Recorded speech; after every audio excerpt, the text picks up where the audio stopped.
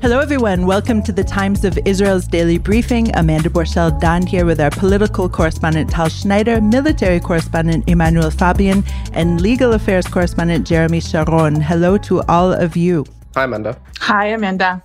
So good to see you. We obviously have a lot to cover today. Manny will update us on the twin bombings in Jerusalem yesterday, as well as the horrific case of Tiran Ferro, whose body was snatched in the West Bank. Tal is here with Coalition Building, and Jeremy will give an insight into the looming override clause. But first, a short break. Do you or your clients have a commercial collection matter that's going nowhere? The Sarachek Law Firm specializes in the most challenging collection matters, whether it is a single matter or a portfolio of cases. They are based in New York with relationships around the world. Sarachek's proprietary databases and tried and proven methods have earned them an unmatched reputation for success in getting their clients what they're owed. They work on a contingency fee basis, so they're only compensated when they succeed.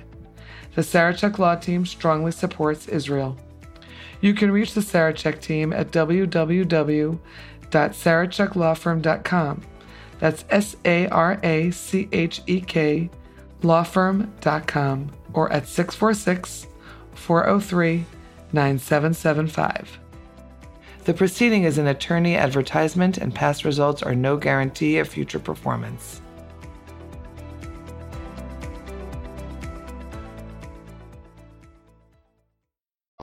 And we're back.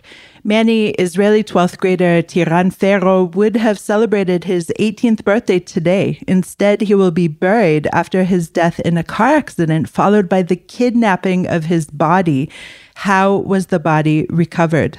So Tiran Ferro's body was returned to Israel this morning, very early this morning, following some sort of agreement reached between Israeli defense officials, more specifically the Kogat, the Coordinator of Government Activities in the Territories, it's the Defense Ministry unit, and they had held discussions with the Palestinian Authority and with local leaders in Jenin and with other officials to eventually get his body out of the Jenin refugee camp where it was being held by Palestinian gunmen, and then bring it to a checkpoint to be taken for burial in Israel.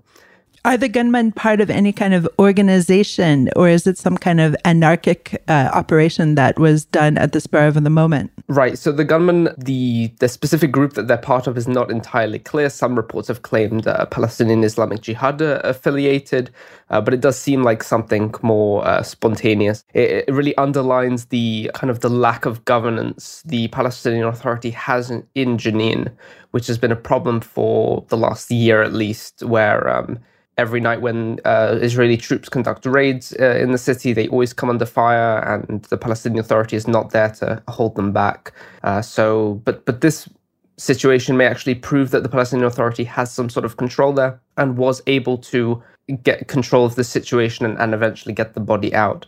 A few things that a defense official noted this morning to reporters. He said that Israel did not give the Palestinians anything in return. The gunmen reportedly demanded the release of the bodies of several terrorists who had been killed by Israeli security forces, and they were demanding that in order to release the body. This defense source said that Israel had not agreed to anything, and it was really only thanks to the Palestinian Authority putting pressure and ending the saga. Another thing of note, initially it was reported that Tiran was critically wounded in the accident and then therefore brought to the hospital in Jenin, where he died. That was what the army reported. And then his family said that the gunman stormed the hospital and pulled his body out, or pulled him out when he was still alive, and then he died afterwards. But the defense source said that from the information that they had available from what the hospital notified them, that he had indeed died about an hour or so before the kidnapping actually happened. Okay, thank you, Manny. Yesterday, Jerusalem faced a double bombing which killed 16-year-old Israeli-Canadian Aryeh Shupak and injured dozens more. What more information do you have for us today about the perpetrators and the hunt to find them? Police officials say that the attack was perpetrated by a cell, not one person, but was definitely something more organized due to the nature of the attacks. The two bombs placed at two main bus stops, one at the entrance near Givat Shaul and one near Ramot. They're very, very busy areas, and to detonate these two very similar bombs within half an hour of each other required some sort of organization, and to even build these bombs, according to the head of the police operations division, she said that the bombs were very high quality and they were capable of a high level of damage. The bombs themselves were packed with nails and ball bearings to maximize damage. So definitely something a bit more complicated here with these bombs themselves, the way they were placed and the actual capabilities behind them. So that's why police have indicated that a cell is behind it. It is unclear where they're from, if they are Palestinians from the West Bank or from East Jerusalem. There has been an assessment by security officials that it is more likely to have been a cell from East Jerusalem because they have access to West Jerusalem and where the attack took place, whereas Palestinians in the West Bank would have trouble bringing in an explosive device through the West Bank security barrier. So that's why the hunt for the cell is currently focused mostly on the East Jerusalem area, but also elsewhere to find out perhaps people who were involved in the planning stages of the attack, or people who passed instructions or equipment to build these bombs. Manny, thank you for that. And obviously, you're constantly updating the site. Okay, we'll say goodbye now to you. Thank you. Tal, turning to you, do you think that there will be any effect on the coalition talks in light of the terror attack? Yeah, so hi, Amanda. There was a huge pressure yesterday to build this government quickly. I mean, one of the promises that Netanyahu made right after the election was that he's going to have this government formed very quickly. This is not taking place. And with the terror attacks in Israel, in Jerusalem yesterday, and the events unfolding in Jenin with the body of the Druze teenager, people from both sides said, come on, let's get it on. But during all of those hours, very tense hours in Israel, when they're still chasing the terrorist, this is the outgoing government, of course, which is not part of the negotiation. During those tense hours, you hear the Likud and the religious Zionists headed by Smotrich yelling at each other. You are a liar. You are sending, lies to the press in order to put pressure on us. This came from Smotrich saying everything that the Likud is doing is spins, and, that the press shouldn't believe anything that they say. And then a Likud response late at night saying, come on, Smotrich, you have to be an adult and get on with it because we are under attack. So both sides are kind of using the situation in order to pressure politically the other side. Other than that, the coalition talks, there's some issues that are very interesting and relevant to us and to our listeners. One of them is that Smotrich will be probably the finance minister for the next 2 years, and then switch to interior minister with, he will switch with Shas chair, Aryeh Deri. But during these 2 years, at least for the beginning, he will get all of the responsibilities about the conversion in Israel, which means the conversion, anyhow, the conversion will be fully ultra-Orthodox, because if it's Shas or Smotrich, this is the way it will go. Another very interesting aspect is Smotrich, with the religious Zionist, he claims that under the Ministry of Finance, he must have the civil administration. This is a part that it's like a unit, a whole unit, headed by high-ranking officer in the military. It's under the defense ministry, because this, the civil administration actually manages Area C in the West Bank, where Israeli settlers mostly live, and they have like 100,000 of Palestinians in those areas. It's very weird, and it's a troubling some development. It actually means here in Israel we call it some soft annexation, because it's not annexation under the law, but it's real annexation if you're looking at the procedures and the way the civil administration is managed.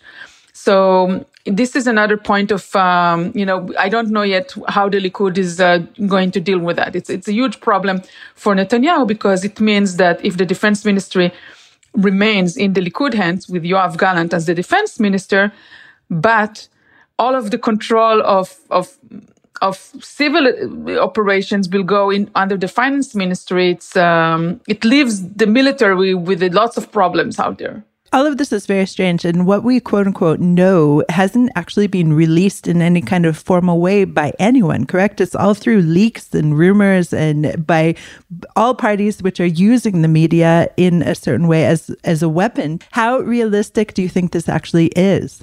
Removing the civil administrations, I don't know yet. It seems, this is through leaks. But there are a lot of others demands that religious Zionists put on the table in previous days, and now the Likud says it's theirs clauses as well, such as approve very fast in like 60 days from the date the government is formed, approve lots of what they called young settlements, small illegal outposts all over the West Bank. Okay, well, promises. We'll see what the end result is. We'll go to a short break now. Shalom, dear listeners. This is Daniel Hartman. And I'm Yossi Klein Halevi. Together we host the podcast For Heaven's Sake from the Shalom Hartman Institute. These have been some of the most challenging days for me personally, for Israel, and for the Jewish people. And one of the ways in which I've gotten through this is that I've found solace and meaning through discussions with my dear friend and study partner, Daniel Hartman. And I hope that the Times of Israel listeners will join us as we continue to tackle the pressing questions facing the Jewish people here at For Heaven's Sake, which has become the #1 Judaism podcast. Well, Daniel, I'd also like to recommend the Identity Crisis podcast hosted by our colleague and friend Yehuda Kurtzer. It's a series of fantastic conversations with leading figures in Jewish life, thought, and culture. You know, for decades, the Hartman Institute has been a preeminent destination for Jewish ideas and learning. Now you can access Hartman ideas on these chart-topping podcasts at shalomhartman.org/podcasts or wherever you listen to podcasts. We feel privileged to help guide you through these challenging and even unsettling times. I got married this Monday in the middle of a war. You're not a soldier anymore. You're 50 years old. What is the matter with you? It's like a couple of kilometers from here. Like, my friend has a 4x4. Let's just go cut across the fields and go get him. Israel Stories, Wartime Diaries. Voices that try to capture slivers of life right now. And he told me, take with you a sleeping bag and a tent and just go. I texted him after I was told that he was killed. From their eyes, I was a traitor. Everybody needs their blankie, their teddy bear, something to make them feel safe. I'm just another grandfather looking after his grandchild while his son is off at war. These children of Hamas now will be the killer of my children. I desperately wanted to talk about sex during my eulogy for Ido. Everyone has to choose to be optimistic because we don't have room for pessimism. Check out Israel Story wherever you get your podcasts. And we're back. Jeremy, the world is watching to see whether one of the first orders of business with the new government will be the override clause, which basically would allow the Knesset to override the High Court of Justice rulings, potentially even by a slim majority of 61. So you wrote a piece about how over 100 law professors and lecturers across Israel's universities and institutions published a letter this week opposing the proposed bill. What were some of their reasons? So the High Court of Justice has been a major thorn in the side of the right-wing religious political bloc for many years. Since then, on several occasions, or more than several occasions, on numerous occasions, it's either struck down legislation by by a right-wing government or reversed government decisions by right-wing religious governments. And increasingly, this has upset the right wing, and they've been becoming more insistent that they deal with the High Court and they stop the High Court interfering with how things are run in the country. So the truth is that the way this works out is it depends to what extent, how far this overhaul of the judicial system goes and the overhaul of what's known as judicial review goes. If it's done in a moderate way, then some people would be able to agree that this is an acceptable reform. But if it's done in a more radical way, for instance, like you said, just to have a 61 MKs be able to override the High Court, then these law professors are concerned that would basically mean the end of judicial review for Israel and what is called what is known as a tyranny of the majority, meaning that a bare minimum of 61 MKs could do anything they like. The government needs to have the bare minimum for a government is 61 MKs. And if that number of Knesset members were able to override the High Court when it says legislation contravenes Israel's basic laws on human rights, then that would mean that there is no longer any protections for human rights in Israel. And they also point out that, unlike other countries, Israel, the ability of the High Court to intervene and say something is not commensurate with human rights is actually Israel's only check on executive and legislative power. These professors point out that, we don't have in this country a constitution, we don't have a bicameral legislature, we don't have a presidential system. So the president, unlike in America, the president can't. There's no president to strike to veto legislation. There's not even constituency elections where an elected representative is beholden to his constituents and not just a party leader. These are some of the concerns that these law professors had, in that should judicial review be undermined in this manner, there would be little protections for Israeli minorities on a whole raft of issues going forward. Okay, Jeremy, thank you for that. Tal, back to you. Let's briefly hear what's happening, or actually maybe not happening, in Meretz. What's going on? Right, Amanda. This is a very dire situation. Meretz, the liberal, lefty, green party of Israel, did not cross the threshold last election, and they were about thousands of votes away from entering the current Knesset. This is going to be the first Knesset in 30 years that Meretz will not be part of the legislature. Meretz has a history of human rights and work on behalf of women's rights, human rights, LGBT community, and so on. So Meretz, in all of their 30 years in Knesset, were mostly, during most of that time, they were opposition leaders, or not opposition leaders, actually part of the opposition, very effective one. But on several instances, some of their former leaders served as education ministers and other ministers, back in 1992 and then again in 1999. But for brief times, it's not like they've been part of Israel's governing elite.